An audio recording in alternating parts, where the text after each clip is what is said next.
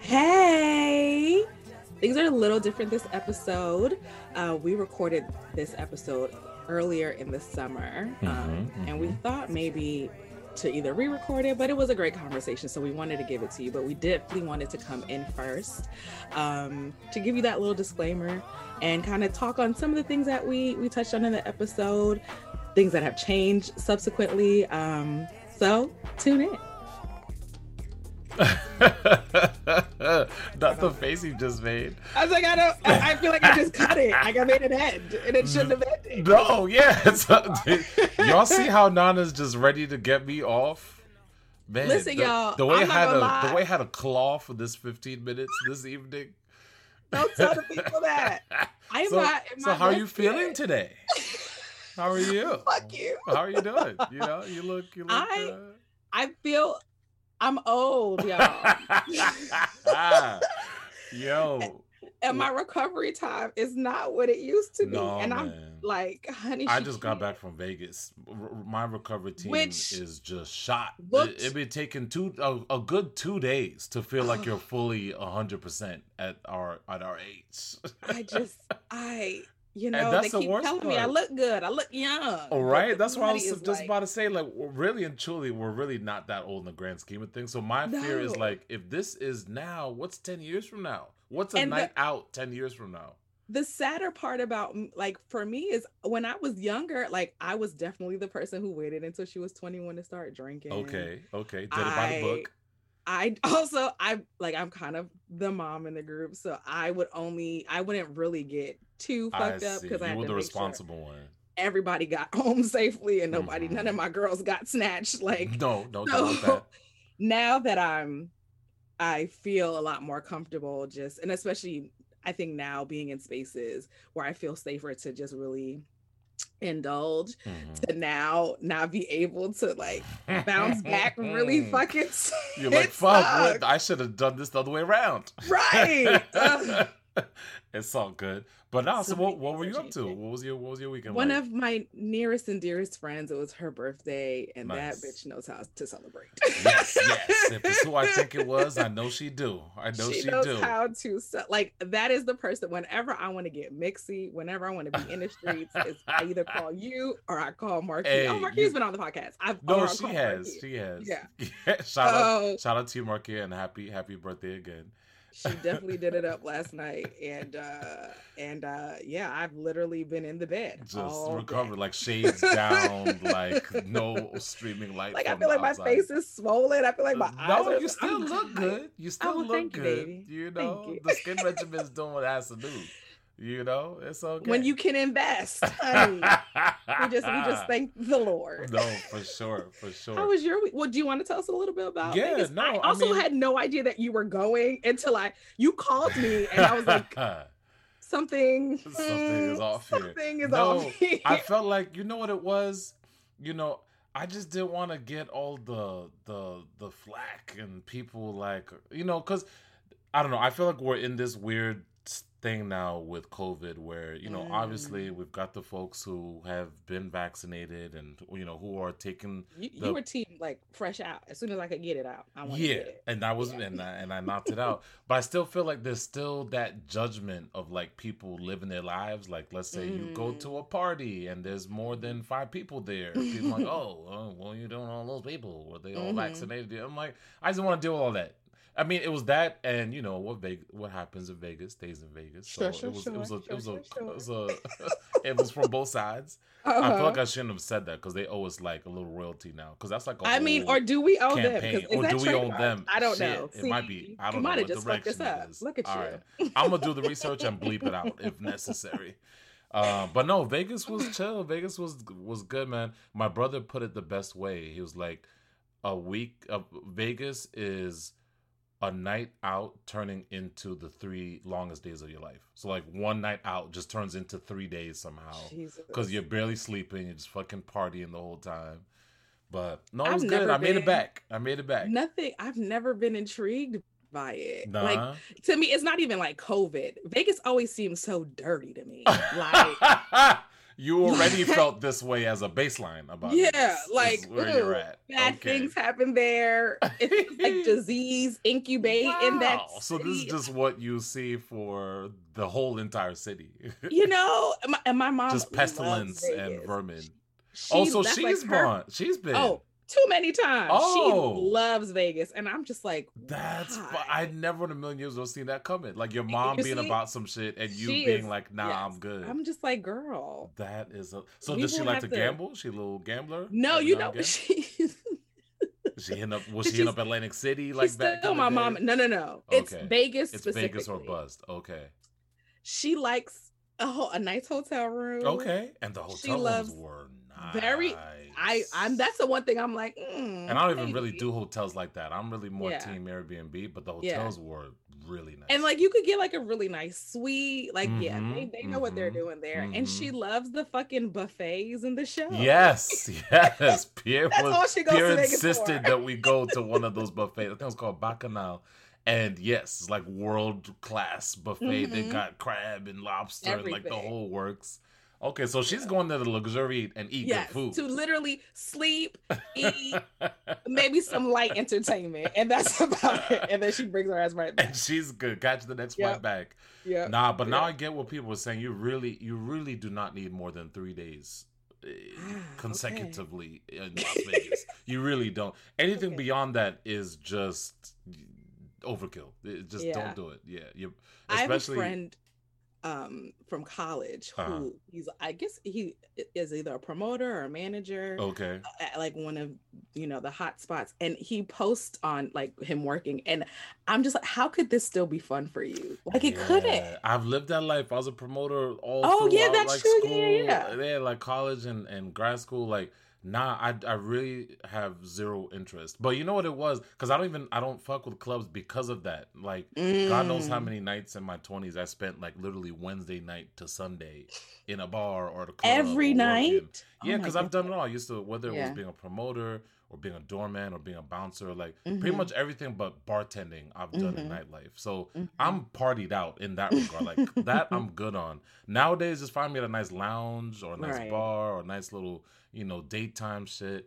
Sure. But I will say the clubs hit different in Vegas though. Because that shit's like on a whole other level. Like everything's just over the top. That feels like it makes sense. Yeah. But I had a good time. Good.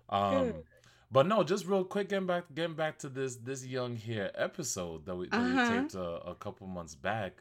I'm curious, why did you feel like us doing this episode was important? Well, we both kind of appreciate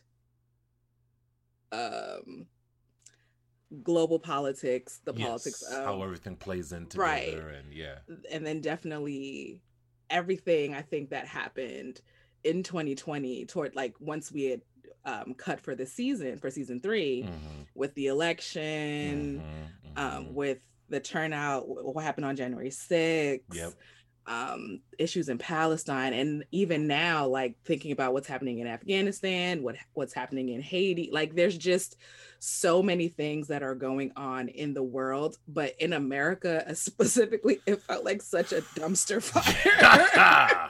I kind of just wanted, like you and I, of course, we talk quite often off of the mic, but I kind of wanted to bring, because I remember in particularly when January 6th happened, one of our listeners was like, I can't wait to hear what y'all talk about Nana this and Obi think about this. And I was like, fuck, this actually would be an amazing time to just hop on. But kind of what we talked about last week, where we just weren't in the space to do that, and so I just felt like it was something that we owed. For sure, right? Yeah. And I mean, and we jump into politics every year, every now and again. I think maybe it seems like at this point, maybe like one episode a season is dedicated to the political happenings of whatever's going on. Yeah. So really and truly, the bigger question is, when are we getting your Rachel Maddow style show or podcast? Because CNN is your favorite channel. So like, when is this? The people want to know, when are they getting the spinoff? Oh, wow. When are they getting the... No, what's so funny? Like, I would absolutely love to do something. I don't know if folks listen to The Argument. I've heard of that one. It's New York Times. Okay. I listen to the Daily. Is it kind of similar to that, or no? No. What they do take like current events politically. Well, not even like they do things that are affecting the world, the community, different communities. And at first it was a liberal, a moderate, and a conservative. Oh, were hosting so the 3 show. people. Yeah. Okay. And they would argue essentially the points of those different groups for whatever the topic is. Got it. Now they have a Black woman who's hosting it, and she brings on guests to kind of have that back and forth. Oh, so they changed the format up a little bit. A little bit, I yeah. see. Okay. And then there's a cool thing where you can kind of call in and share with her what you may be arguing about with your friends and your family, and then she kind of gives her input on whatever the topic is. Okay. I definitely would encourage it. It's a really great. Maybe we'll hear you on one of these, is what you're saying. So I would, I'm just like, should I call it? You should. You should. I don't know if I would do a whole podcast. But I do, like, even in my close groups, these are things that we talk about often. You and I talk about these things often. Like, I think it's really important, if you're going to be a citizen of the world, to have these kind of conversations. And even I think when we talked about it last week about how some of these things can like really affect you mentally and emotionally, sometimes having these conversations out loud and processing them with people is really helpful in maybe not completely understanding or changing the outcomes, but like at least processing having that what's outlet. going on. Exactly. Yeah. No, that's real. And I think one quote, and I forget who it's by, but it's always stuck with me ever since I heard it, is that the personal is always political. I think a lot of times we try to separate the two, for sure. And especially, here in the States with as politicized as everything has become, politics in some ways has almost turned into religion. It's like you don't talk about it outside of your private or your smaller circles. No, but that was taboo. Like kind of always been exactly. But I don't think that it should be. Yeah. Meanwhile, that touches every facet of our lives, and now that especially now, and especially as we try to approach things from an intersectional lens, this shit impacts you every which way. There's no way, even if you wanted to remove yourself from it, there's really no way that you could, Yeah. So shout out to you. I appreciate you for putting this one on the list for sure for us to jump into. Yeah. So my last question before we jump into the podcast, because I've been wanting to know myself. I'm like, what? Because the last time we recorded this, you weren't vaccinated at the time. Or where are you at now? Are you fully vaccinated? I am officially fully vaccinated. I just don't want the people thinking we out here spewing anti-vax propaganda. No. That's not what we're about. No. Okay. No. I was fully vaccinated by the end of June. Okay. And then of course, so a few weeks after we recorded that. Yeah. I think by the time we recorded this, I had gotten my first shot or was about to get my first shot. Okay. Unlike you, I didn't run to go get it. I was a little That's okay. A little apprehensive, but that's okay. I did finally. I'm fully vaccinated in these streets, and by the grace of God, I have yet to test positive. No, amazing. So just the whole way throughout, like before the vaccine or after, you've been good the whole way through. No, amazing. Yeah. I'm very thankful for that. Okay. A lot of people can say that. Yeah. Okay. Well, hey, listen, I appreciate the young 11 minutes you gave me this evening, especially out of your moment of despair and hangoverness, So I appreciate you. But no, I'm excited for this conversation, and we'll catch up with you guys live and direct again next week. So thank you. Hope you guys enjoy this. Everybody. Yeah, hope you guys enjoy this episode. This is America. Don't catch you slipping now. Don't catch you slipping now. Look what I'm whipping now. This is America.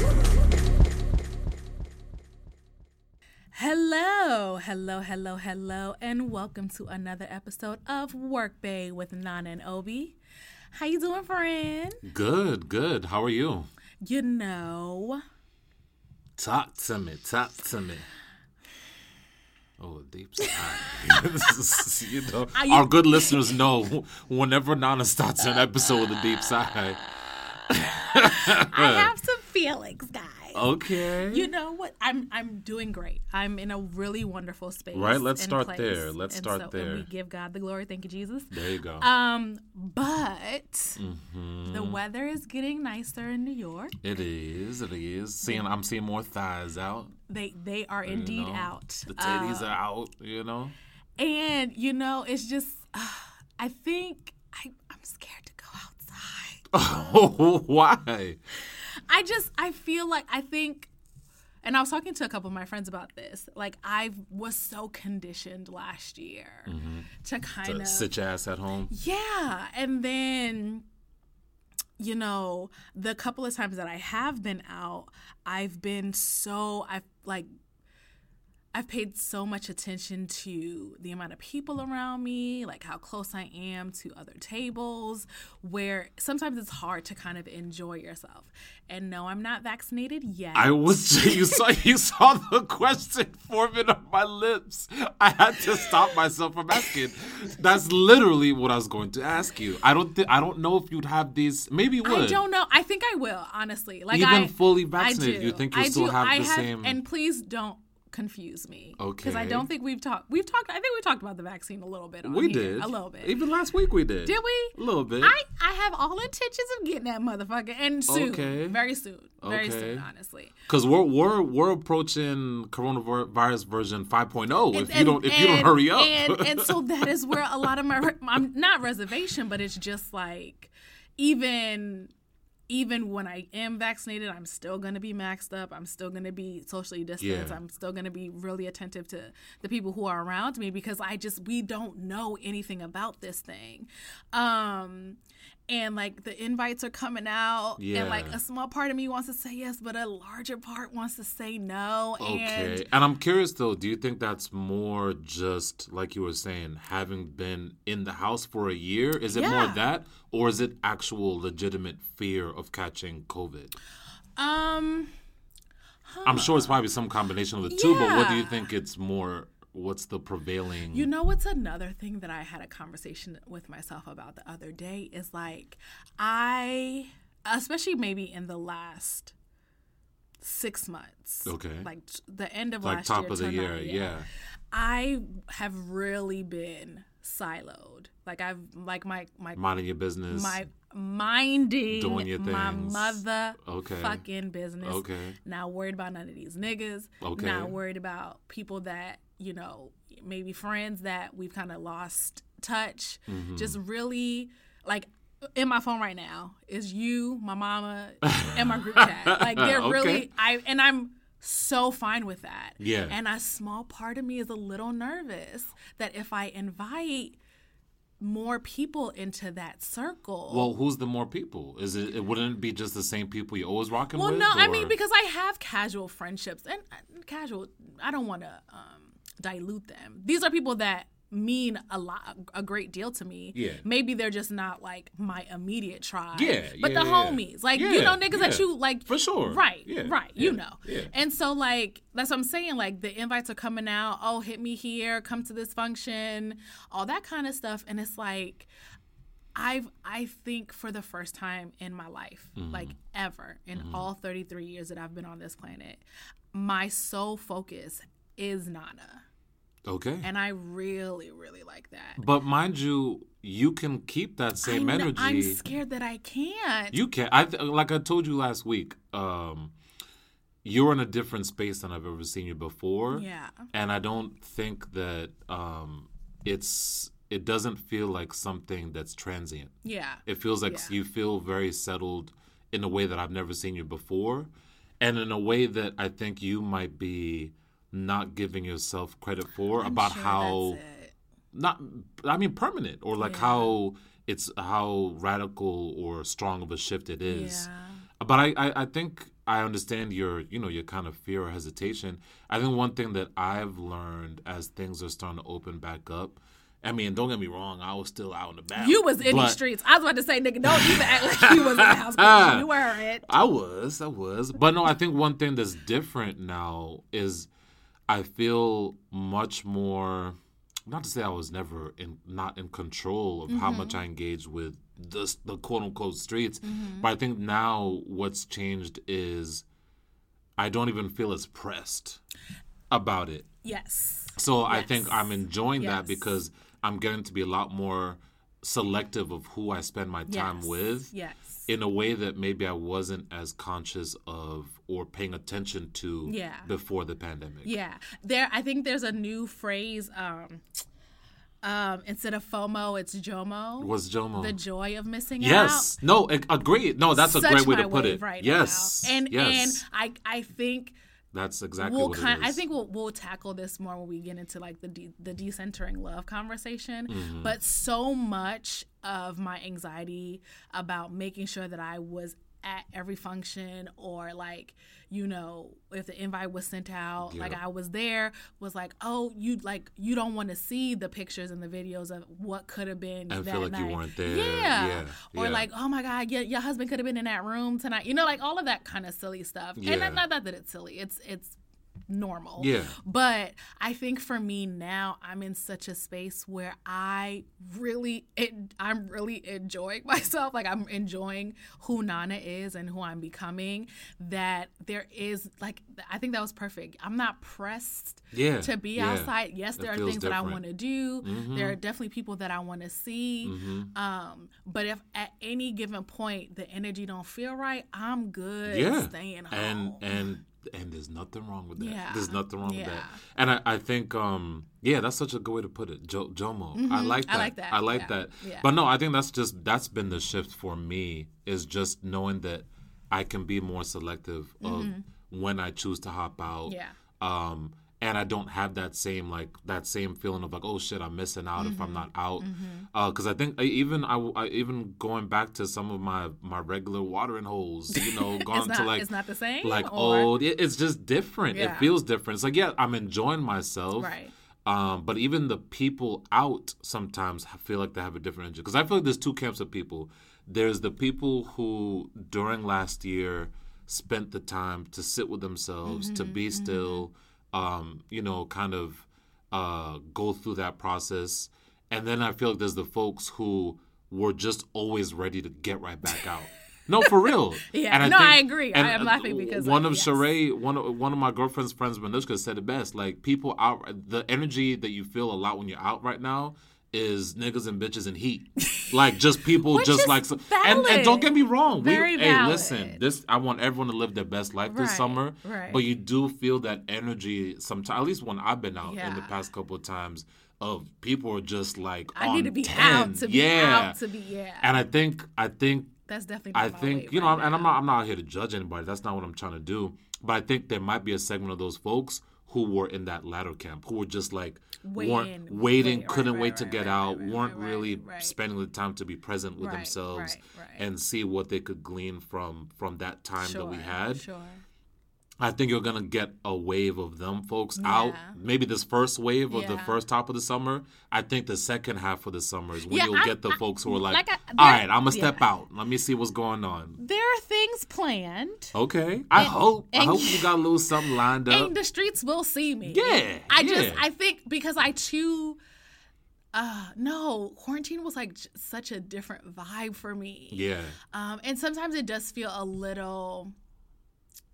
I don't want to say that I'm guilty, like, or that I feel guilty, but there is like because there was so much pain and loss and suffering and just, it was, I mean, and not to say that even though I was able to kind of go through this metamorphosis that it wasn't painful, but I do feel so fortunate to have recognized and I think that's what it is, recognize. Like, I probably should have sat my ass down years ago, decades ago.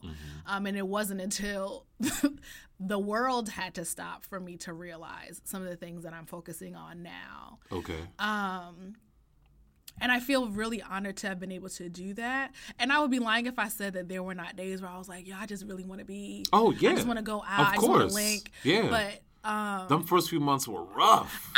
Yeah, for me, really, someone who likes, you claim I'm the mixiest nigga alive, even though I'm not. It's a lie, ladies and gentlemen. But no, that shit was hard. Anybody who has ever met Obed or seen this nigga outside, here we go. You know how mixy is. Oh, I've never said alive because I know a lot of mixy niggas. But you are top 5. I like being out. I'm an there's nothing extrovert. wrong with that. I enjoyed nothing it. wrong with Which that. is why it was so hard for me last Yeah. year. I won't lie. That shit was rough. I was like, I just want to go out. I just want to drink a drink at a bar and not like on my bed or on my couch. I didn't need that shit at all. I really and it's weird because I would consider myself the same way, and I'm definitely somebody who I didn't know what my days, all my nights look different because I was doing you never stuff. know. Yeah, and I love that about New York. I love for sure. You wake up, you go to work, and you then never know where your evening might go, especially in the summer. Yeah, there's that energy. especially in You the just summer. I love that of that not knowing where the night might go. Yeah. So those things I miss.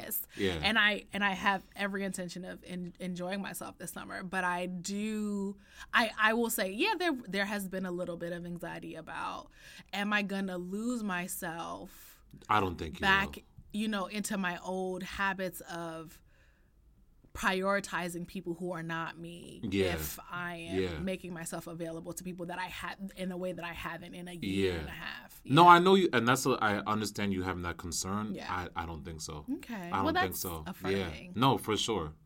There's definitely been a shift. Thank you. But what about you? What's up with you? What you been up to? Same old.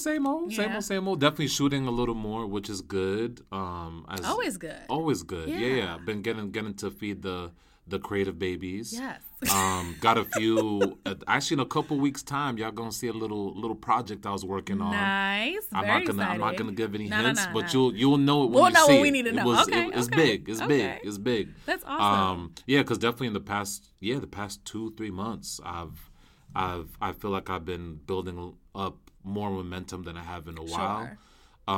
Not to say that big clients are by any means a measure of my work or my progress.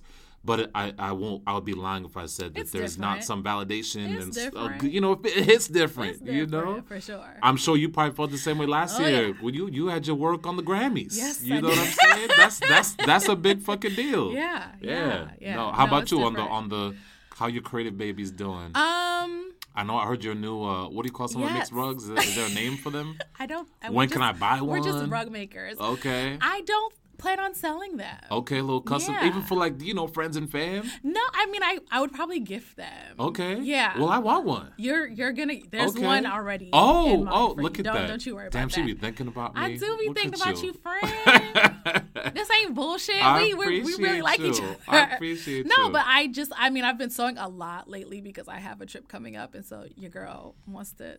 Business, she's work, gonna be fine. all the above. No. This is strictly pleasure. Okay. Yeah. Where you going? Jamaica. Oh shit. Yeah. Okay. in Girls trip. July. Just me and one of my sisters. All right, dope. Yeah. Dope. So I've been sewing a lot for myself. Okay. Getting them fits ready. Got to. Okay. Got to. Okay. And then, like you said, I've been rug making, which has been really, really fun. Is it a lot different than the regular sewing kind of work you do, or is it kind of similar concepts? It's definitely a similar concept. Like my tufting gun is basically tufting. That's what they call it. Yeah. It's basically a handheld sewing machine. Yeah. Okay. It's different because of course I'm holding it as opposed to having it placed on the table. Mm-hmm. And I've never shot a gun before. And so, I don't. Is it similar? I don't know. I never have either, so I don't know. I wouldn't know. There's I don't know if you've ever seen people at a shooting range, that jerk back. You do get some of that. Okay. Yeah. So, I just completed my first rug. It's for one of my nieces. Dope. Hopefully, I'll get it to her in time for her birthday. And then there's a couple of other people that I plan on making rugs for. If I love you, and I know you getting a rug. Probably getting a rug for your birthday or for Christmas. So damn, so I feel bad. There might be folks listening thinking of getting one. And that then, ain't none of my business. But I will say that I was thinking about this the other day because when I was telling one of my best friends, she was like, "Oh, so like, are you gonna add this? Is this gonna be like a Uranchi home kind of situation?" And I was thinking about that. But I'm enjoying just being creative and not just for turning being a this hobby. into a business. That's capitalism, man. Right. That feeling like you always got to put $1 on something. I hate I don't say that I hate that because I love that people are even willing to purchase the things that I make. Yeah. But I really want this to stay a fun, creative process. But and not other just solely creatives. But I was like, oh, what if we brought back bartering? Mm-hmm. So Oh no, there's a community of folks who, especially creatively minded folk who are trying to be on that wave. Yeah, like, I would be so I know open you to do that. this, I do that. Let's just swap. I'll give you a print or I'll do a shoot for you, and then I get a rug. Yep. I'm here for that. So not everything has to be an exchange of money. Not that it taints it, but there's a different level of pressure. Yeah, absolutely. When money is exchanged. Yeah. So I would definitely be interested in doing like a barter when it comes to my rug making. But I really just want to enjoy having fun with just the this. process and let it be an outlet that feels different than the money making ventures. Exactly. Okay. Yeah. So that's where I'm at. Well, what you got for us this week? Remember, I'm still warming up on my transitions. I mean, but you did a really good job. Last season, like I said on the last episode, I was getting there. I think it's a slow and steady It'll come race. Back. It'll come back. Right. We haven't been on the mic in a minute, so give my brother some grace. But I definitely wanted to take. I don't know if I would consider us a political podcast. No, I don't think so. But we do enjoy the topic, and I remember when the insurrection was happening, somebody had insurrection. Doesn't it sound like a fucking blockbuster movie? Coming to theaters right. near you, The Insurrection. Very, very, very. January 6th. Oh, Lord. Somebody had they commented under your post or they tagged us and was like, oh, I would love to hear what Nana and Obi have to say about this. Yes. It was, I'm so bad with names. Your fellow, what do you call someone from the Bronx? Is it Bronxite? I don't know. We are Bronxite. It was a fellow Bronxite. What's her name? She has a podcast too. Oh, I don't remember who it was. Yeah, she's got a podcast with like two of her homegirls. They wanted us to come on. Fuck. Now you wanted me to a couple weeks ago. You were asking if I could sub in Lauren. as like a Lauren. Yeah, it was her. She commented. Oh, okay. Yeah. No, there was another person. Oh, okay. Who had asked because I think it was a gentleman. Yeah, oh, okay. Who was like, I want to know. I want to know what we were thinking about this. And literally, I was like, should we do like a live? Should we just do a little impromptu? Because that I did. Nana wants to do a live. This is unheard of. But this was also during my time of despair. So I was like, it quickly you might not have been thinking straight. Clearly, I was going through some things. I was like, okay. I was like, oh my God, we need to talk to the people about this. I need you to have this energy all the time. I know. That's why I'm so surprised. Never have I been that person. But I was like, the world is shifting. Something is happening. Isn't it always in this country? So I figured there's been so much that has happened in the 6 months since the election. Yeah, which is the last time we really had like a politically minded So I figured episode. we kind of just similar to what we did last week. Let's just roll through some of the madness. What's going on? What's going on in these streets? In these political streets. We have a new president. We do. I believe his name is Joseph R. Biden. Joseph Robin Biden. Robin. Yes, is it Robin? Yeah, a strong silent generation middle name. Because, was he born in the 20s, the 30s? He was old. 40s? I don't know. Somewhere. He's 78, 77 now. Yeah. So math ain't never been like that. Y'all calculate. A long time ago. Right. And of course. Well, let's start there. Just real quick. Okay, sure. I don't know. Was that November was how many months ago? 8 months ago? 7 months ago? Something like that? Something like that. What grade are you giving him so far? If you're doing this first semester, Shit. what's he get on the report card? C+. Okay. And is this for the ticket for him and Miss Harris? They're one and the same at this point. Okay. Why the C+? So, what's leaving something left to be desired? Is it a B? What's better? A B- is probably better. That's how grades work. Yeah, Nana. shut up. Yeah, a B- is better than a C+. Yes. Nah, we're going to stick with a C+. Okay. You know what I will say about Joseph? And my mama, every time I talk to her, she talks about how well she thinks the president is doing it. Okay. And I'm like, well, you're saying this from another country, so I would stop commenting. Okay. The man had a lot to undergo on his first day. He did. It feels like the Democrats always got cleanup. That's how always Obama our jam. came in, was cleanup from the Like literally. We don't just get like a nice clean slate to start with. Yeah. It's so infuriating. Yeah. So I will give him all of the accolades for the way that he kind of came in on day one, kind of overturning a lot of the executive orders. Yep. And things that like I know that Trump's presidency was 4 years. That shit felt so long.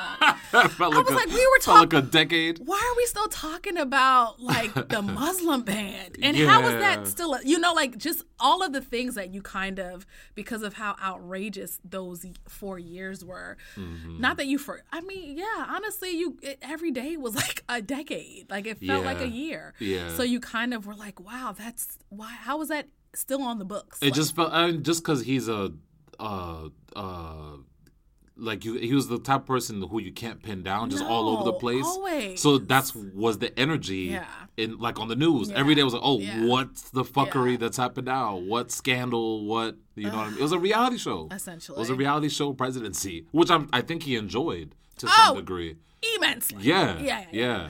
And so I will congratulate him on that. I felt though when it came to like COVID response and the relief packages, and like it's hard because we all want to believe that Joe was going to be like this progressive answer to Trumpism. Who thought he was going to be progressive? The fuck? Who thought Biden is progressive? This nigga gonna really tell us how he feels. What? No, I think that like people were saying that like, oh, he was feeling pressure from the more progressive side of the Democratic Party to, veer more left than moderate. Yeah. Kamala was going to come in and shift that. Some niggas just be saying shit. Yeah, I don't know why these thoughts. But at the end of the day, this man has been on this planet for a very long time. He's been in Congress and in politics for even longer. More than half his life. And like he years. is a very, I think he's a little better than like a Joe Manchin. But I feel like he's in that group of Democrat. Yeah, he's a moderate. And so I think, his whole message about like being the soul of the country or whatever, like trying winning to bring back he was a reset. Yeah. He's a reset. Which when you reset, or like when you go back to like factory grade, that's not progress. Factory grade. And I bet you use that reference. You know what I'm saying? Yes. Like it feels like he was like, let's just get back to the basics. Just a factory reset or an attempt at one anyhow. Yeah. And it's hard to do that when so much has been taken away and so much needed to be done. Yeah.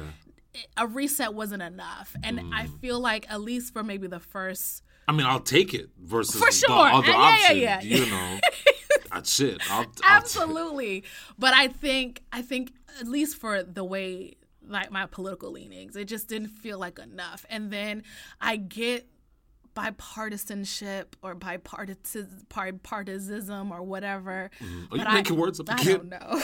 I mean, that doesn't exist anymore. It's a facade. Yeah, that doesn't exist. It's such a facade, and I really want everybody to fuck off about it because, everybody or Democrats? Because they seem to be the ones so attached to this idea. I think the GOP does a really good job of gaslighting Democrats. Oh, well, yeah. In general. And just everyone. Yes. In general. But I think they do, like, literally, I think right after the insurrection, and, I mean, that has been a story for 5 months now. So I don't know that we need to talk about it too in-depthly. But, like, I feel like right after it was like, well, and I think literally the day that Joe Biden was inaugurated, he was like, well, what happened to coming together? What happened to unifying? What happened? And it's like, why is that always our responsibility? And our being like Democrats. But, like, and then even... the left.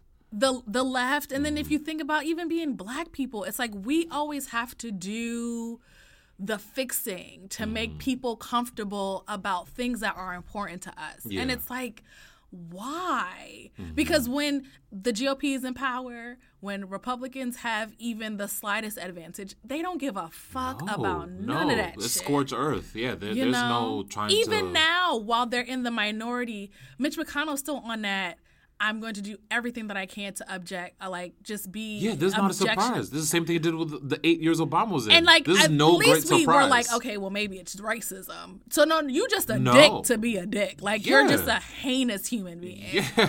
And it's just like, why would I want to work with somebody like that? Why would I make concessions for somebody like that? Yeah. Or like, and I get it. Maybe, Mitch McConnell is not that party looks like fuckery right now. But I mean, you are minority leader. You kind of set the tone. If this is what you're projecting, then to me, if I was them, I would be like, fuck y'all, let's just do whatever we want. Make as many. They can't.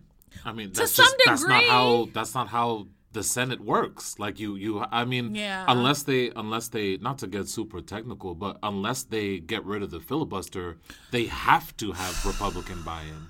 And I think we were honestly talking about this. I don't know, is it pre-production? Yeah, we do that. We established. We're talking about this a little bit, where a lot of politics is like, let's just get through today. Let's just get to tomorrow. There's not enough concern about what this is going to look like in 10 years, how this can affect sustainable legislation. It's just like, let's just fix whatever issue we have now. And I was actually listening to the Argument podcast yesterday, and they were talking about bipartisanship, and they were is it bipartisanship? You're saying correct. I'm just like, nigga, no, you're good. I know my things. Okay. You're good. They were talking about bipartisanship, and then they were also talking about what it would look like to end the filibuster. And apparently in 2013... The nuclear option, as they call it. Yes. Yeah. In 2013, the Dems ended the filibuster on lower court judges. They did. Because... And how'd that pan out once we lost why do you think they've jammed so many people and it's through? Like, and they felt like that was necessary because the Republicans were not allowing any, like, they weren't even allowing what do they call it when they when the motherfuckers go up and talk to Senate? What is that? Like, what do you mean? Like when the judges who are nominated. Oh, I forget the name of the process, but I know what you're talking about. They weren't even allowing them to have those kind of sessions to even know who these candidates were. I mean, remember what happened with Merrick Garland? They didn't even seat to like have the debate. McConnell refused, and so they thought that in order to at least let Obama get some of his judges in, they had to rid the filibuster, and then we had, as soon as we lost the numbers, fucking psychopath, and he sat like over 200 and a lot of these are for judges, life. federal, all of these, I think most of them are lifelong positions.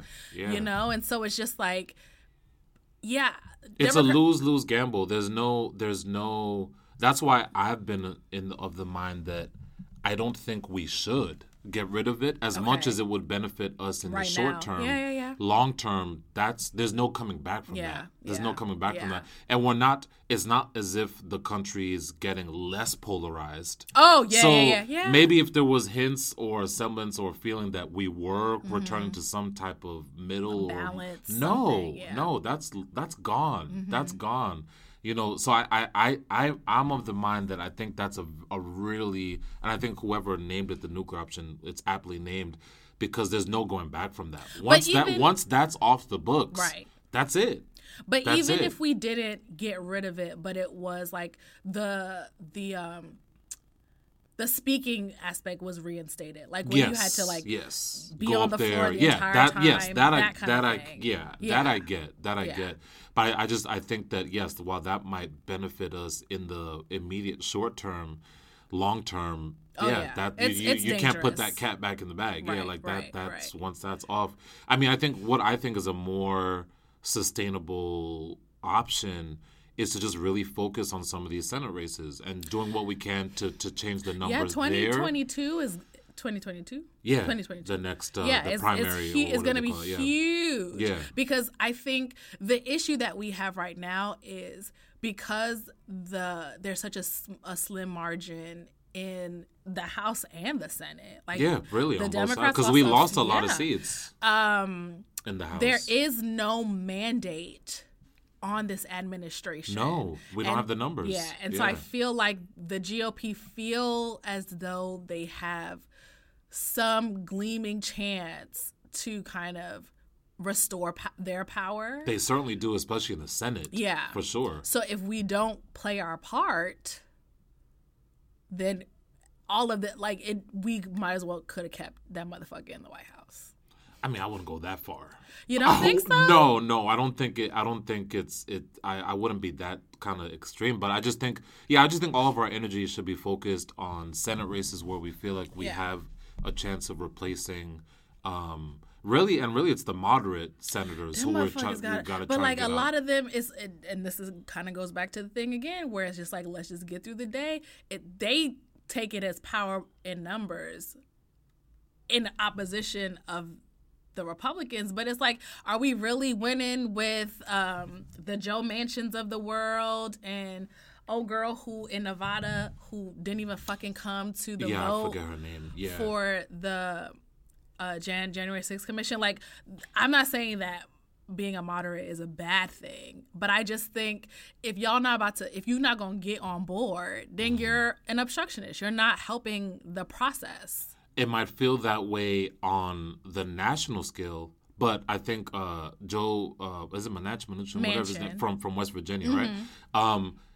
I feel like when reporters, because I've listened to a few interviews with him, and his stance is correct. Like, what are y'all gonna do? Are you gonna?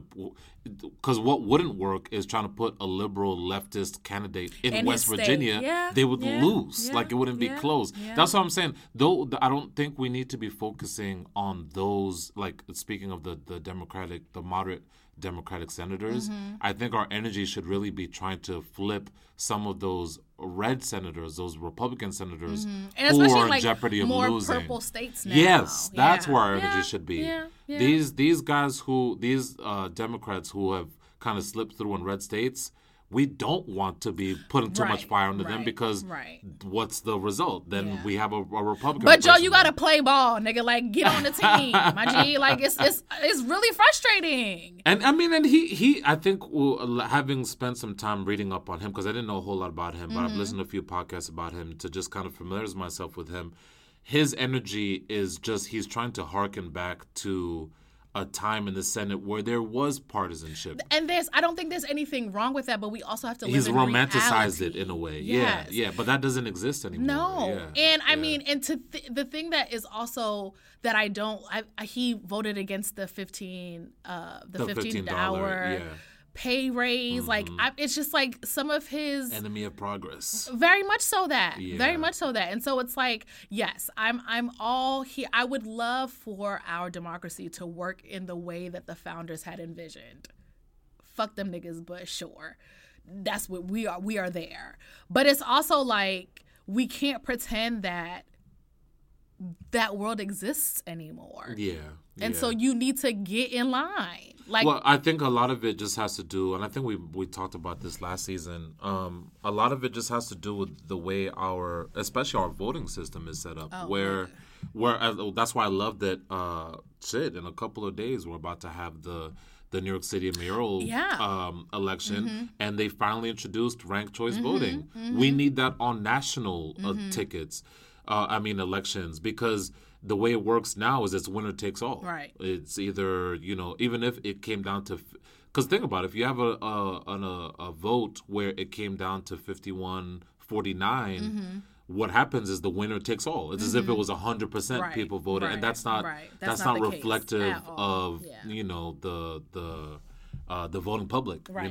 So I just think I think we need to make certain tweaks to just our whole political system, or else I don't know. I'm very bearish on the future of U.S. politics in general, because at the trajectory we're going on, it's not sustainable. Yeah. Because how are we gonna tackle things that are really pressing and urgent issues like climate change, as an example? Oh my God. We certainly don't have any hope of that if we're gonna do that legislatively, because the legislative process has ground to a halt. Right. We don't. Well, we they're don't trying pass. to put it on the corporations and like. No. Yeah. That's not happening. I'm sorry. Yeah. But what grade would you give the current administration? I'm not the only one with feelings. I think I would give them. I think I would give them that B- that you almost gave them. Okay. Yeah. Because I think the one thing I will give Biden credit for, like for example, the passing the latest stimulus package, and I know he's trying to get the infrastructure bill through now. So I'll certainly give him credit for trying to pass these kind of big bills, and we're also the budget is also coming up for a vote now. So I think I'll give him credit for coming out swinging. Right. You know, he Right. didn't. I think he knew that there was a level of urgency to kind of address the issues that the country's facing now. Sure. But I think, speaking of earlier when we're talking about kind of the fire progressive put him under, I think he's also feeling a little bit of that heat of knowing that he has to swing for the fences. Well, because he can't go small. No, because like even in respect to the infrastructure bill, I think, was it like a 2 bill, another 2, or like 1 point something, and the You mean the total dollar amount? Yeah. It's like $6 trillion. Oh shit. The it's huge. But I think the what are they? The GOP, they have like maybe like a 800 billion. Oh, they're probably trying to cut it or chop really it all up. as- And so like surprise. to me it's like, yeah, 6 trillion, that sounds like that number is not real. Yeah. I mean, money's not real.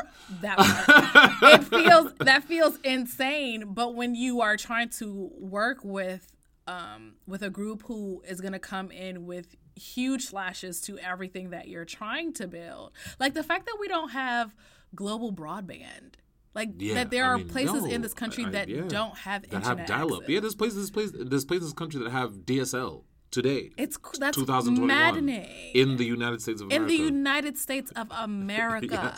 Yes. But there's Crazy. no. That's the thing. There's so many things that are seemingly no brainers. Yeah. But again, because our political process is just really has been stymied by partisanship and whatnot, we don't get shit done. Yeah. We don't get shit done in the way that we used to. And I just think there's certain. We just gotta. My feelings always been burn all this shit down and start over. But it seems like everyone's energy is to try and fix what's broken. Right. We'll see. So see. in respect to kind of like this conversation that we're having now, how do Black people fit in? Like, what do you think that there is, if your idea is to burn everything down and start over, how is our salvation manifested in something like that? Well, that's the thing. I mean, you often accuse me of being a pessimist. I think I'm just a realist. Sure. I just don't. I don't know, man. I personally don't think that Black people will ever find "quote unquote" salvation in this country, because I think just if you think about the bedrock of what this country was built on, Sure. it was built on slavery and genocide. Yep. And I think I had spoken about this at the end of last season, not to get all mystic and kind of spiritual, but I just think that there's certain until this country is willing to atone and reconcile Absolutely. for its original sins, nothing's ever going to change. Yeah. That's my belief. Yeah. Until this country is really able to own, kind of just the many, whether it's the massacres or just the trauma that it's inflicted and imposed, certainly on Black and brown people. We're never gonna get anywhere. We're just not. We're just not. That's why I think I've always really advocated for and encouraged Black folk, especially, to have more of a global perspective and to realize that the U.S. isn't the be-all, end-all. Yeah. There's other places where you can enjoy a life that isn't dictated by just trauma and by pain and by struggle, and because it feels like so much of our energy here is that so much of our brain space or mind share is dominated by how do I get by? How do I, when that's not really a way, that's not a way to live. Yeah. And you see how that has effects on our physical bodies. For sure. Like literally we have a 4 or 5, certainly for men, year reduction on our lifespans just for being born black in this country. You're going to die 6 years quicker than a white man born across the street.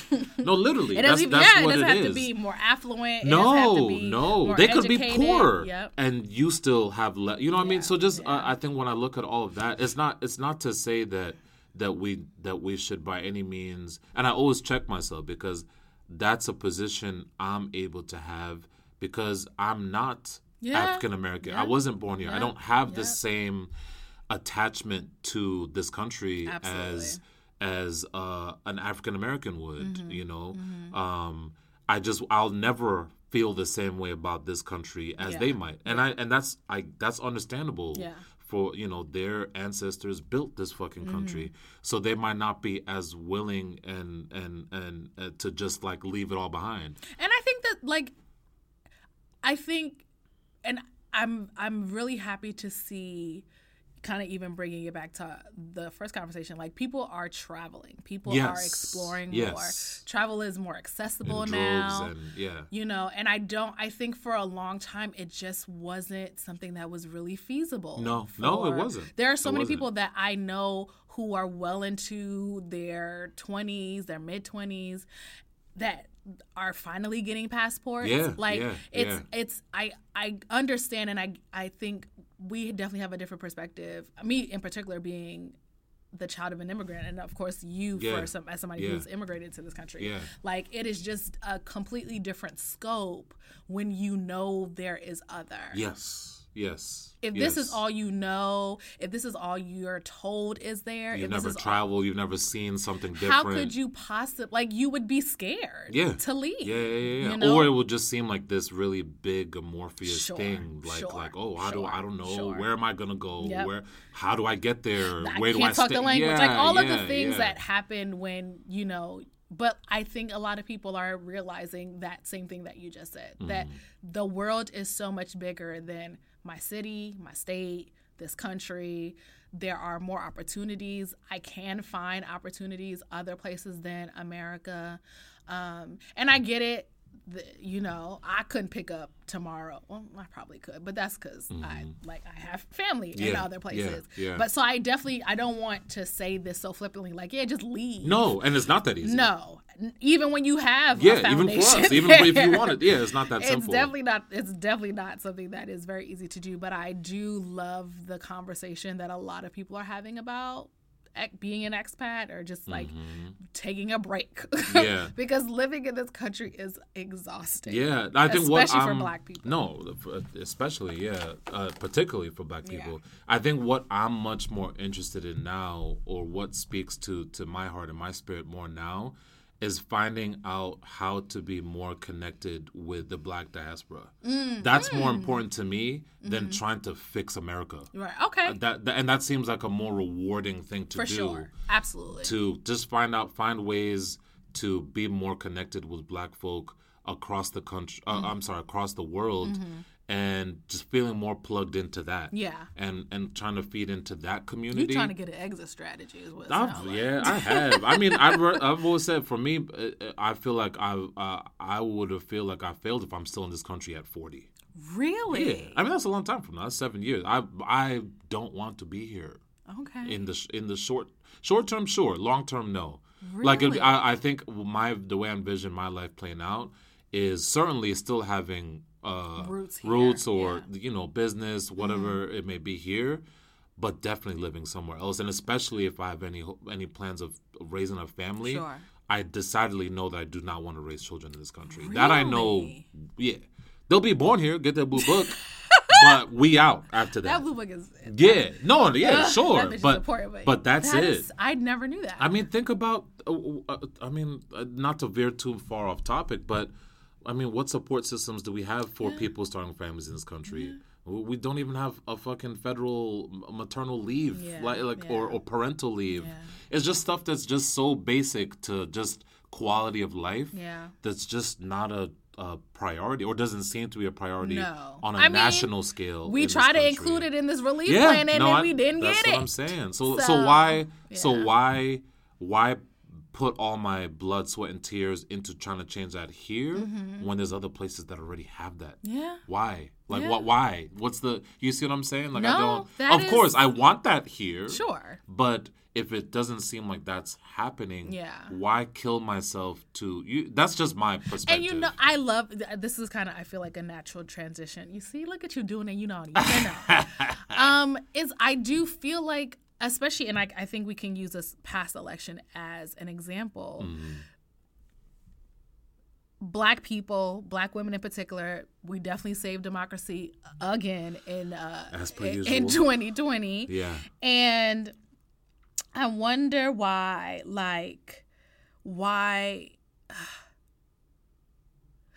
watching the news during the election of older Black people, younger Black people standing in line for hours waiting to vote. People were working for the better part of the year during a pandemic, making sure that they were registering people. Yeah. I mean, look what Stacey Abrams did.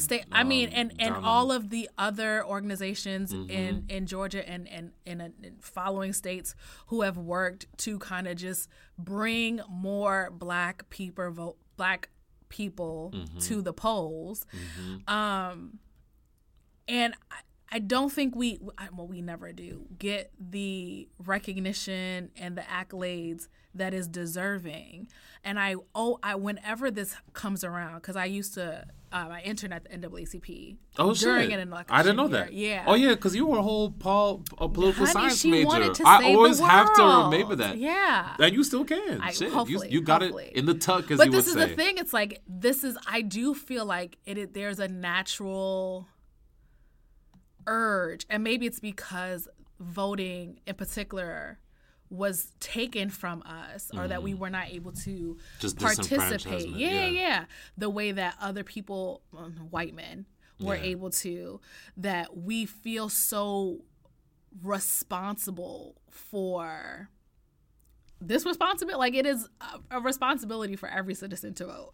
Like, I feel like we feel a special attachment to, like, I don't know, whenever and I'll only speak for the presidential election, because I do know that midterms and maybe small, like, local elections, maybe they don't get the same level of attention, but when them 4 years come around, Black people show out. We show out and we show up in droves.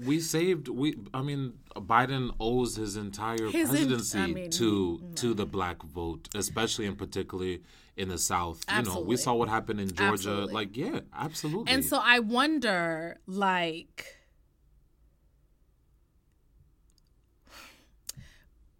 in the conversation that we were having before about maybe a realization that no matter how hard we work, how hard we fight,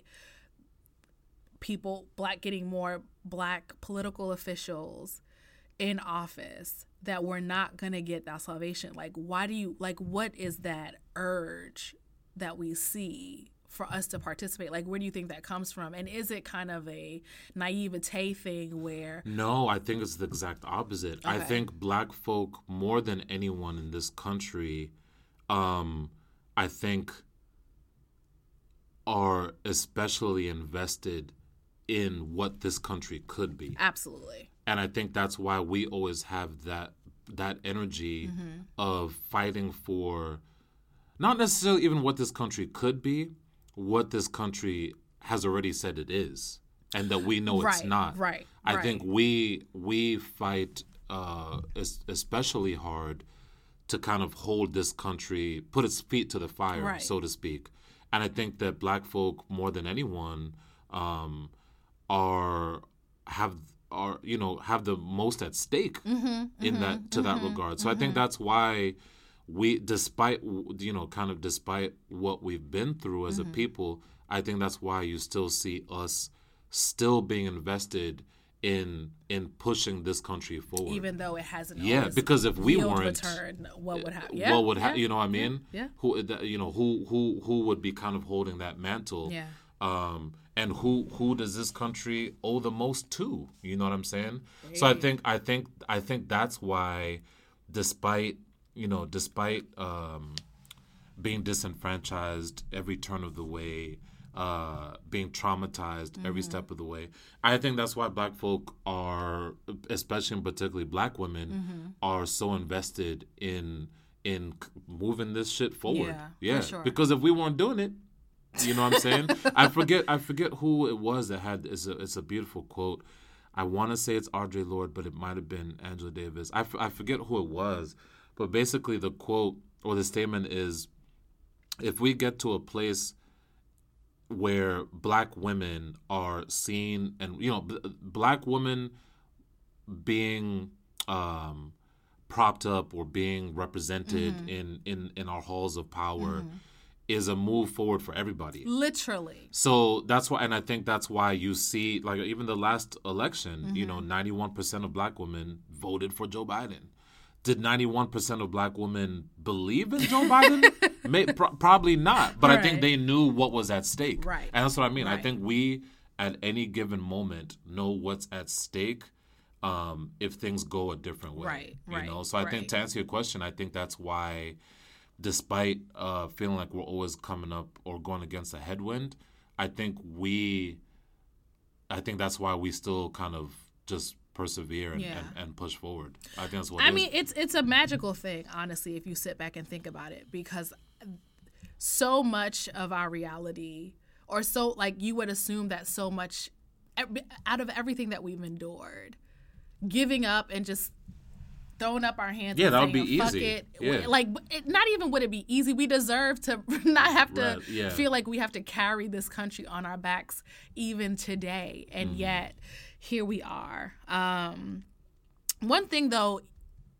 while we talk about the level of investment that Black voters, Black women have in, I want to say, in elections, maybe not so much politics, because I do feel like there is a shift once election day is over, kind of, and this maybe is a global thing, it's not any one particular group, where it just feels like everybody's like, okay, well, the motherfucker's the one that won it is in office, so he gonna do everything. Like, we don't do a really good job of a follow through, a follow up, keeping our foot on people's necks and that kind of thing. You think so? And again, this may be kind of in my little small corner of the world, but it doesn't always feel that way.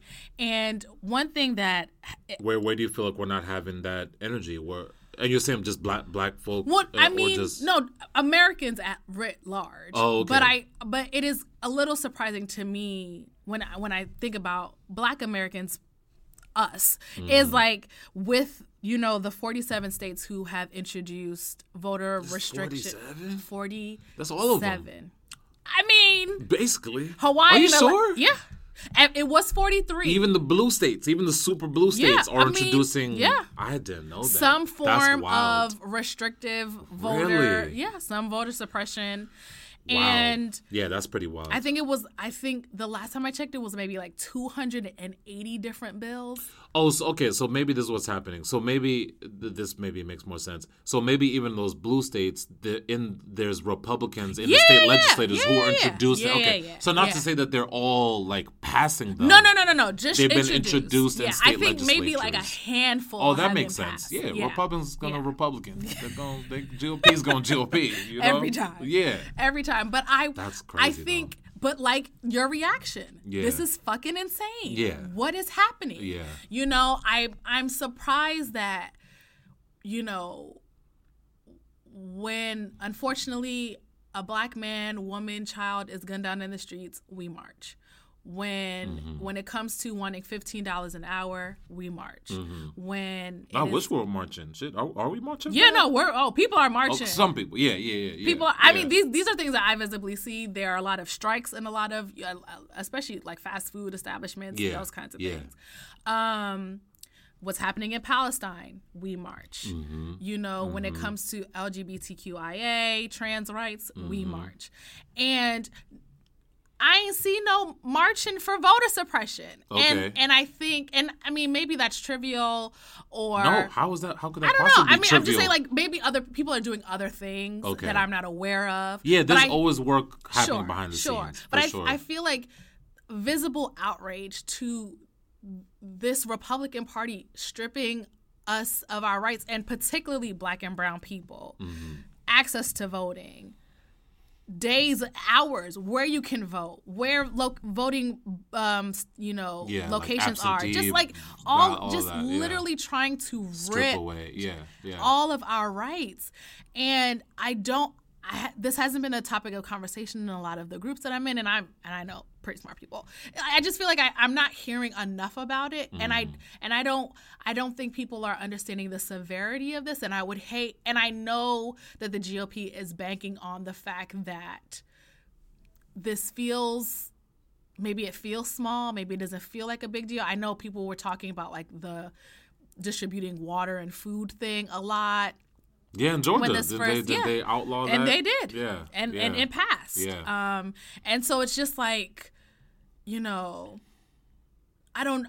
was interesting to me when baseball, when the major leagues moved the All-Star game, and when Delta and Coca-Cola, not that they said they were going to leave Atlanta, but they just had some words. That's not as easy as right, saying we out. Of course. Both those companies have been for a decade. For like 100 years. Oh, even. really? Yeah. Oh, wow. Yeah, Coca-Cola has been in Georgia the whole time. I'm fairly certain. Oh, wow. Their headquarters, their factory. Yeah. I had no idea. Yeah. But like, with that bit of outrage, I saw how ruffled the GOP was, and I wonder what would happen if more people were making enough noise about this. For sure. And I think even they said that the backlash that Georgia was getting once they passed their law, that had other states reconsidering whether or not to move forward, because if this is potentially going to be a money that's what talks at the end of the day, especially in this country. Yeah. And so it's just interesting. I remember this happened too with the trans bathrooms laws that people were trying to states were trying North to pass. Carolina, and it was another All-Star game where they're like, we're not gonna we're not gonna be here, and then that didn't pass. You know what I'm saying? So I wonder if it passed in North Carolina, but then it was quickly repealed once they started getting all the heat. Oh, okay. I didn't know they had it even. I didn't even know they had passed it. But yes, I just wonder, like, is this something that people care about? I know that the answer is yes, but like, is it something that is happening? Is it a concern that is of mass, like that people are aware of, where I think this is something that we should really pay attention to, because it is scaring me, the level that the GOP is willing to go to suppress the votes of Black and brown people. Well, I think two things, or maybe even three. First and foremost, I think this is why that's why passing the Civil Rights Act, or like bringing back the parts that were rolled back, is so prescient, and that's why John Lewis said this on his deathbed. That literally, on his little deathbed, like this. Please do this thing if you care anything about me. Because do not that's the celebrate thing. Me. Pass this. Yeah, shit. pass it, because that's what it is. One federal law wipes out everything that these states are doing to kind of uphold, Black and brown folks' access to the ballot. So I think that's the first thing on that. And I think that's why wherever and whenever we can, we should be applying that pressure on our senators, on our representatives, to make sure that that's a priority or something that they're pushing through. Because at the end of the day, we're a representative democracy. Yep. Like as much as we might be out in the streets, and if we're not holding our politicians to task on these things, then they're not going to have that energy. You know what I mean? So I think that's first. But I think also, it's pretty telling in all the examples you shared, that what really moved the needle for these states or cities was pressure from corporations. And that's the unfortunate position we're in at this point, where corporations by far wield more power politically than we do as individuals. Well, corporations are people. In this here United States of America, yes, that's correct. They're considered as such. But I think we have to use that to our advantage. If that's the way they're being, and you see it play out in all the examples you shared. So I think we might even have more luck holding the corporations to task, or being able to see quicker.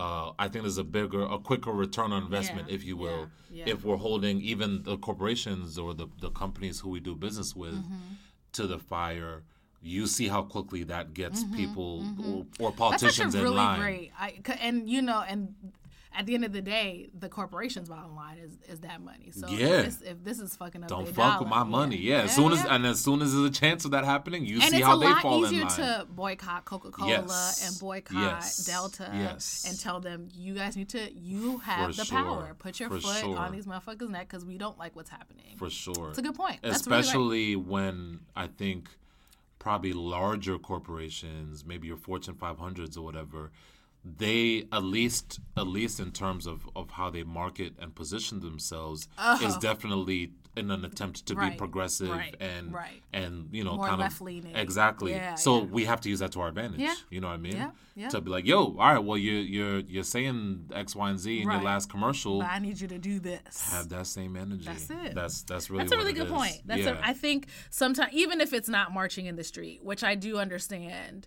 has its limitations. Mm-hmm. The power of the dollar will never, ever go away. No. So not here.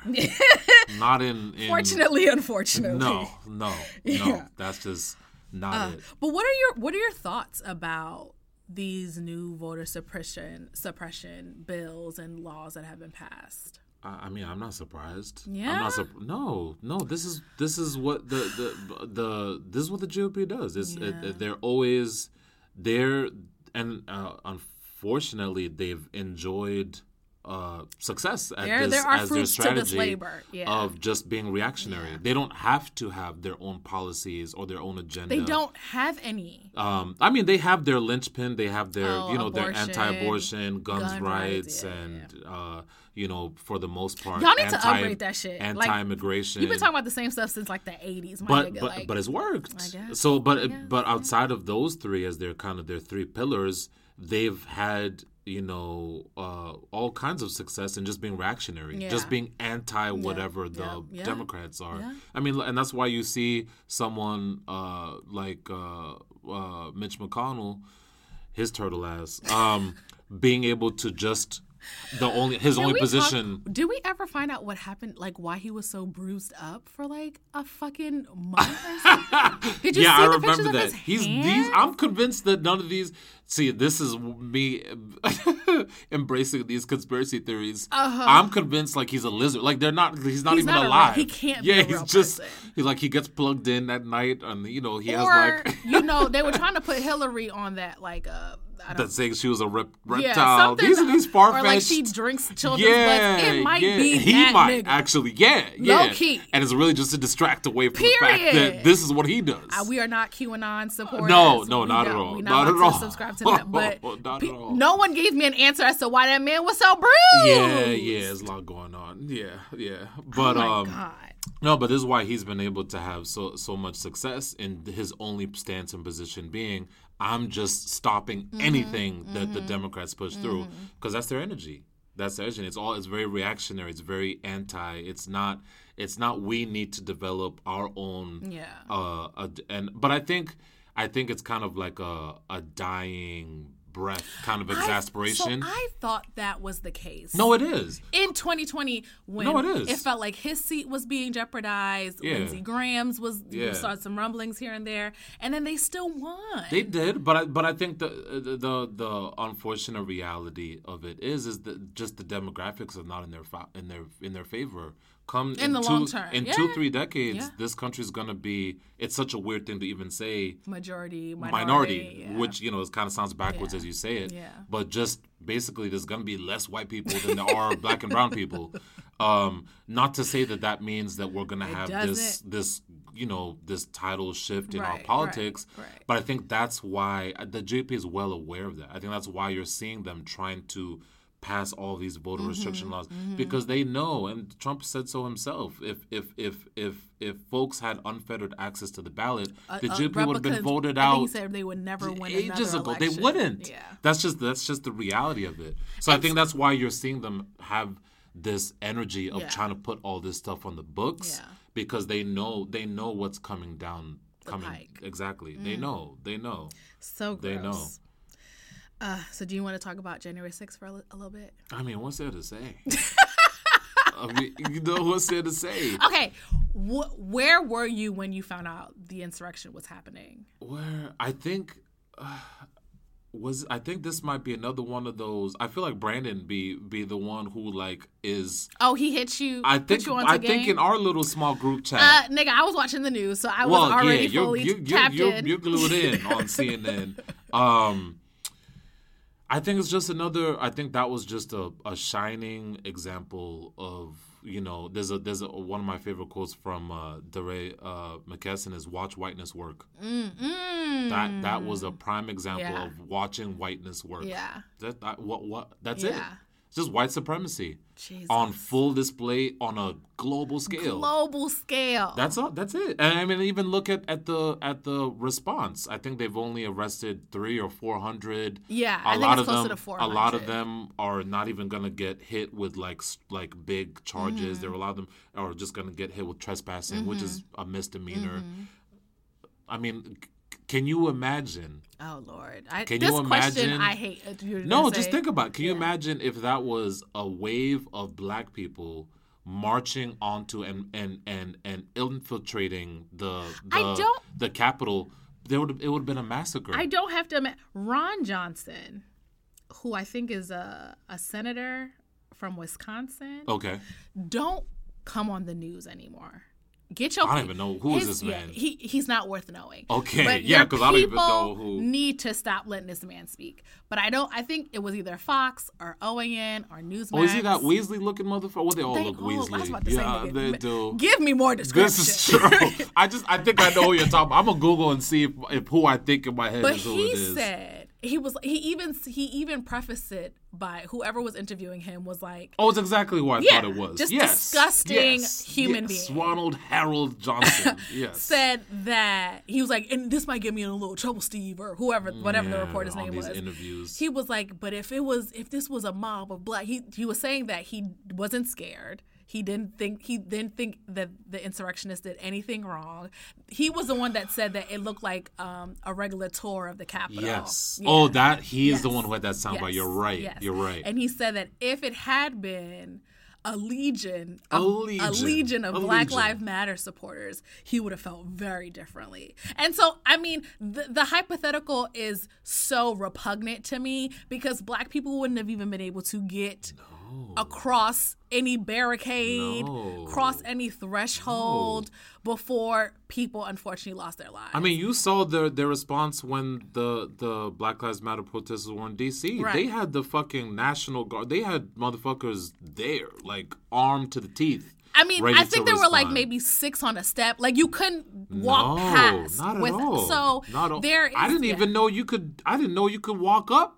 I remember seeing someone tweet that. I didn't even know you could walk up to the Capitol like that and not get shot on the spot. I've always thought that that's how it works. Right. Like if you come up, I don't even think that when you go to tour the Capitol, you don't enter that way. No, yeah, that shit blew me. I was like, oh shit, I didn't even know you could do that. Regardless of your color, and not get shot down on the lawn. I didn't know it was that easy. Little did I know a motherfucker could just march up. Well, then you had all the images of like, you know, police officers or Capitol Police opening barricades, ushering them in, walking to the side, taking selfies with people, and it's just like, watch whiteness work. That is perfect. That's it. That is perfect. That's it. But now, so it's been about 4 months since the insurrection, and 5 even. About 5 months, and they Congress gathered to kind of put a commission together. Yeah, or tried to a couple weeks ago. Yes. Yeah. No, even I think just a couple of days ago,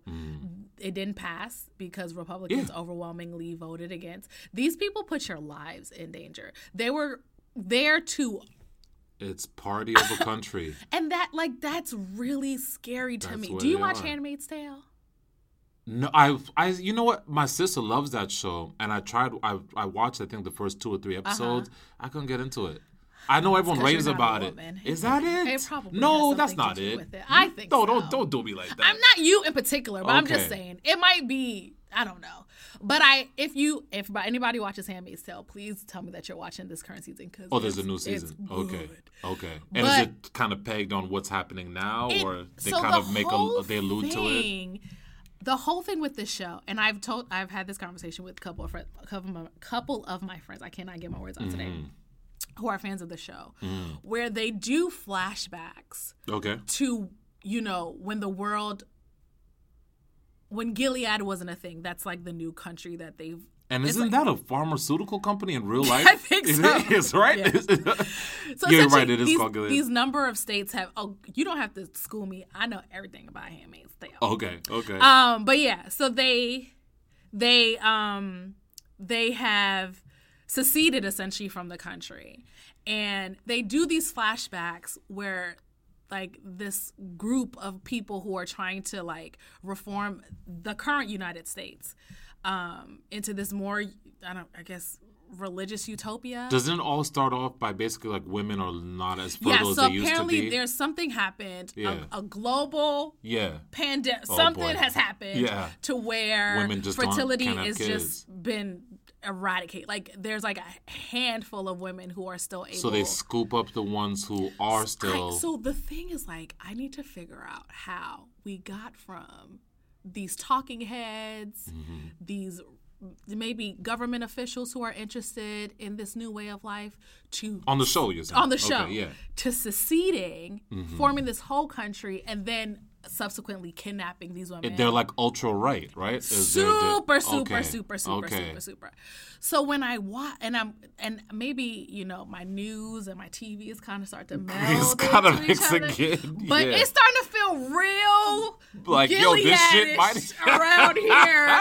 It's not Gilead. Like it's like you have these people who have been like raised to this like level where they cannot do any wrong. They have outrageous thoughts about what they want this country to look like, and there are millions of millions who believe in it. Also on the show is you said it's called Gilead. Yeah, they secede from the U.S. They secede from the U.S. So the U.S. still exists on the show? I don't. Yes, or is it like but a it's Warren, like a barren wasteland, yes. like dystopian kind of thing? Okay, yes. They're the only one where things are. Grass is still green and things are still growing. Yeah, because in the current season, the main character runs to Chicago and it looks worn, torn. Okay, it's one of them shows. Completely dilapidated. Yeah, okay, gotcha. But Gilead is perfect. I mean, they don't have a lot of resources. Do they ever say where they are geographically? Do they ever allude to it? They talk about Texas. Like, they have different colonies. Okay. Yeah. Got it. Yeah. Got it's I mean, if you've never watched, I would encourage. It's a really great show. Yeah. But it is very interesting because, like I was saying, they have these flashbacks to like the impetus of this idea, and you kind of see some of these figures who were the ones that were championing this, and like it is very hard to not be dissuaded with what's happening currently in real life. America, IRL, right? Yeah, with what could happen, what had happened in this show. It's very, it's creepy. But I don't know if I'm just like being like hyper. But I just feel like it is very plausible for something like this to happen. I mean, no, you're right. Unfortunately, that's just the reality of it. Yeah. I mean, look at when we had Trumpito in there. I mean, that's fascism. And look how the thing that was very telling and disturbing, really, was how it seemed that like all of the instruments that we have in place as checks and balances felt like they were yielding to this one person because of who is in power. Yeah, and who that was scary. And like just give way. Even felt like an emperor, the a fact tyrant. that this man handsomely lost the election by 7 million, 6 or 7 million people. In Nevada right now, is people looking at ballots, trying to figure out if there's bamboo in the paper because QAnon told them that China mailed like just saying these things, you feel absolutely ridiculous, but it is a reality. It's somebody's still truth. Auditing an election that happened 6 Who is?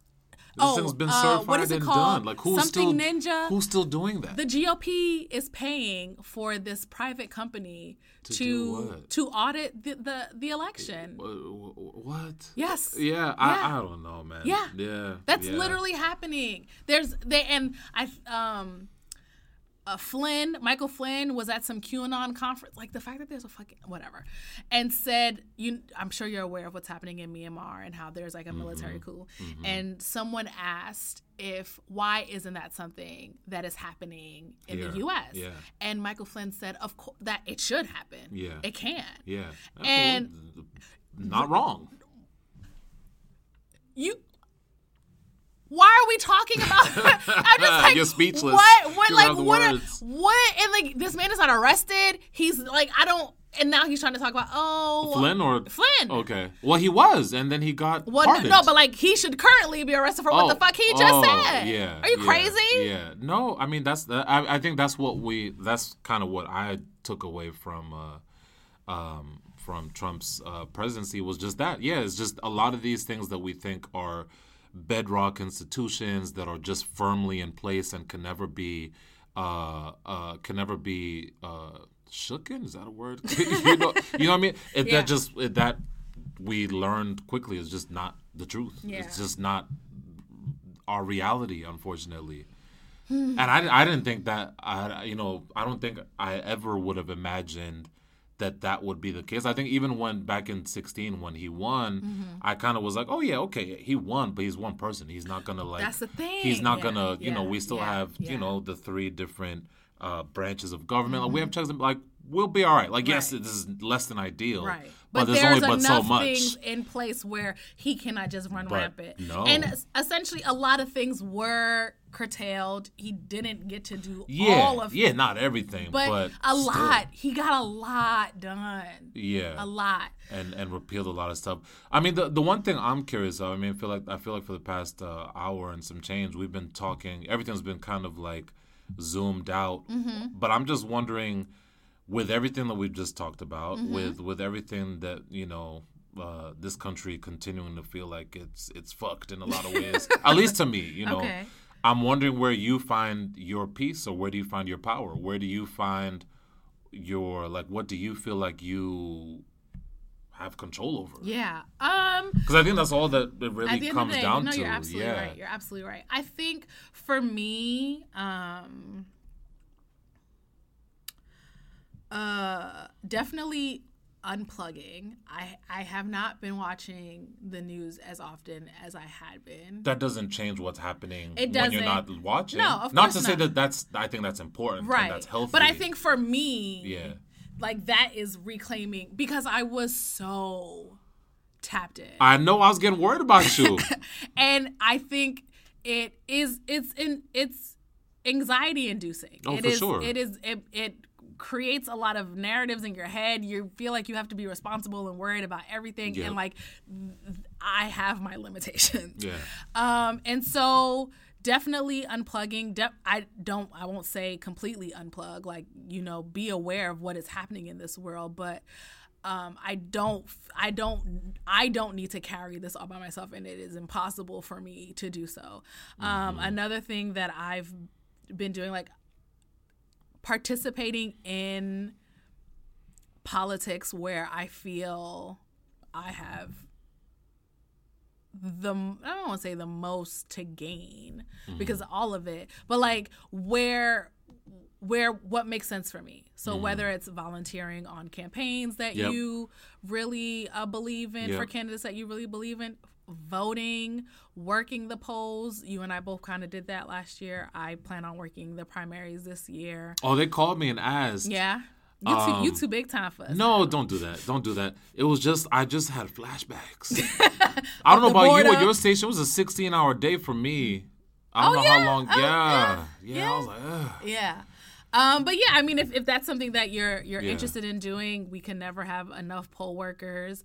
And then that was a huge thing for me, definitely in college, like working with NAACP, that I missed. And so like partnering with organizations that you trust, that you believe in, that are advocating for the things that you care about socially, politically, you know, within your community, I think that's where I've decided this is how I want to participate. Okay. I will do my civic duty. That's I will how I'm gonna vote. engage. I will donate where I can. I will support candidates where I feel necessary, and, you know, try to educate people on the importance of voting, on, you know, their options, all that I can do. And then everything else, I gotta let go. Okay. And that is kind of where, that's the balance that landed. I've kind of landed. Okay. What about you?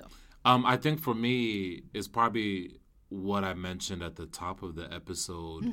I think zooming, well, I guess in a way it's zooming even further out and just thinking of things.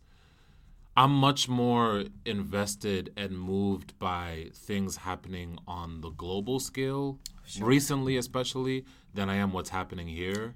Like thinking about climate change, thinking about, you know, people's access to clean water, clean air. Like I'm much more invested in like those larger movements than I am with the American political landscape. Yeah. Because that just seems like a little futile.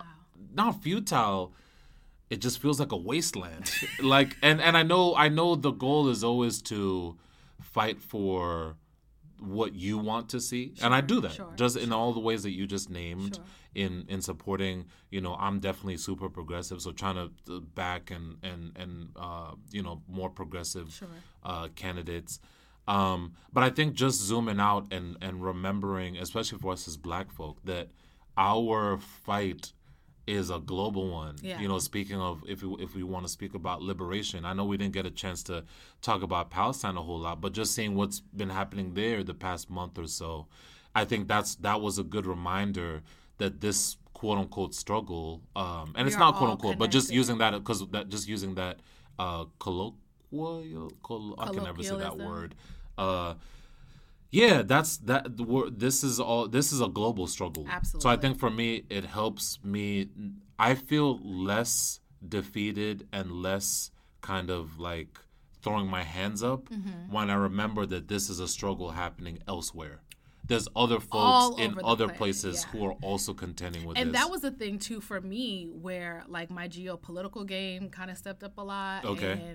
Recently? Yeah. Okay. I mean, because, like, I didn't have a lot of choice in all of this because it was, like, around my family. But, like, really kind of getting more interested in some of, not necessarily the atrocities, but just the things that are happening around the world. Yeah. And some of them feel really like when you do take the step back and realize that people are being kidnapped and, you know, raped and children are being murdered and all just so that they can have basic rights. Like, I can say ones that we often take for granted. Absolutely, you know? Absolutely. That, like, okay, it's not that bad in America. Like, you know what I'm saying? Like, or we should be thankful that even though sometimes our democracy doesn't work the way that we want it to, we have one. Like, there are people who are really as broken hurting. as they may feel at times. Yeah. And so I agree with you. And I think I'm going to challenge myself to think about things more globally. I think because I was so because my journey felt like it was going to go the route of government. Well, yeah, in this country. I guess starting off, it's very hard for me to kind of just completely disassociate. From what is happening currently in our country. But, you know, I could walk and chew gum. We can do two things at one time. Right. And we didn't get a chance to talk about Palestine, but it's free Palestine to the death of me. Their liberation is completely tied to Black liberation, to Indigenous liberation, to Latinx liberation. And what happened, it wasn't even a long period of time, but it just felt like forever, was so disgusting. And to even think about the role that we played, unfortunately, as taxpayers of this country. Yeah, I've started to think about that a lot recently. Just how even when you know in your heart that you're not complicit with what's happening, you are indirectly, because where do you think the money for these bombs is going? You know what I mean? Or where's it coming from? Yeah. Where's it coming from? Yeah. You know? And that's it's a really sick, unsettling feeling. Absolutely. Knowing that, like, even if you only represented, I don't know, 0.0003% of the money that went to said missile or said bomb, it was still was there. You know what I mean? Yeah, absolutely. Yeah, I feel real icky when I start thinking about it that way, but you know, it's hard not to. Absolutely. It's hard not to kind of be giving thought to how you play into this larger thing. And that's why as you were talking, I was digging up this one I brought up Angela Davis earlier. And she's always been one of my favorite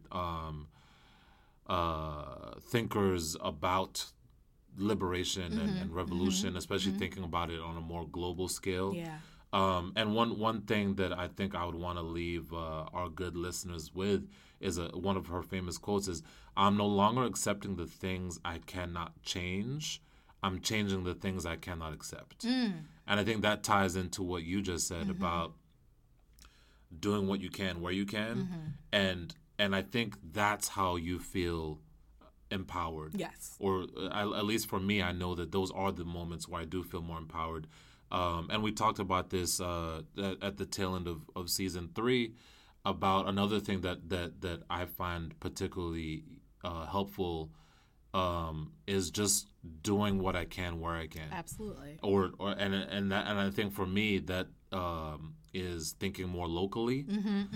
So it's interesting. It's where like I'm my political thoughts now are they're super localized, but also super like generalized in thinking of the global. Sure. Not so much in the middle anymore. And I know that just for me, someone has to be thinking about that and doing that work. And I'm happy that there are people who are. Absolutely. You know, but I feel a lot more empowered when I'm on the other sides of the spectrum. Got it. Super local and globally. Y'all can figure out this U.S. shit. I'll leave that to y'all. Fair. That ain't my work. Wonderful way to close. So thank you guys so much for tuning in to another episode of Work Bay with Nana and Obi. We hope that you got your political fix. We know we was a little MIA, but we tried to catch up on everything that's been going on. And America can't get their shit right, so we'll be talking about this stuff. Right, that's a never-ending conversation. There's always some fuck shit, as you say, going on. So definitely feel free to send us an email if you have any questions about what we discussed today. If there was something that we tackled that you want to learn more about and maybe we can help you, definitely reach out to us at workbaypod@gmail.com. Definitely follow us on Instagram and Twitter at workbaypod. And I think we'll see you guys next week. Yeah, and I think just real quick, I think this episode is a good example of, like, you know, we're always down to talk about whatever y'all want to hear us talk about. Yeah. So hit us in the This in whole the episode DMs. came from a IG comment. Literally. So if there's topics and issues that you feel like maybe we haven't touched on yet, or that even maybe we have and you want to hear us revisit, we're always game for that. Absolutely. And as always, we're always trying to find ways to engage more with y'all. Yes. So thank you for being a part in the conversation and for pushing us to have certain conversations. Absolutely. Yeah, appreciate y'all. Hope y'all have a good week. Catch ya next Monday. Stay safe, y'all. Bye. All right, take care. You just a black man in this world. You just a buckhole, hey. You just a black man in this world. Living expensive for his head. Just a big dog, yeah. My Kindle came in the backyard.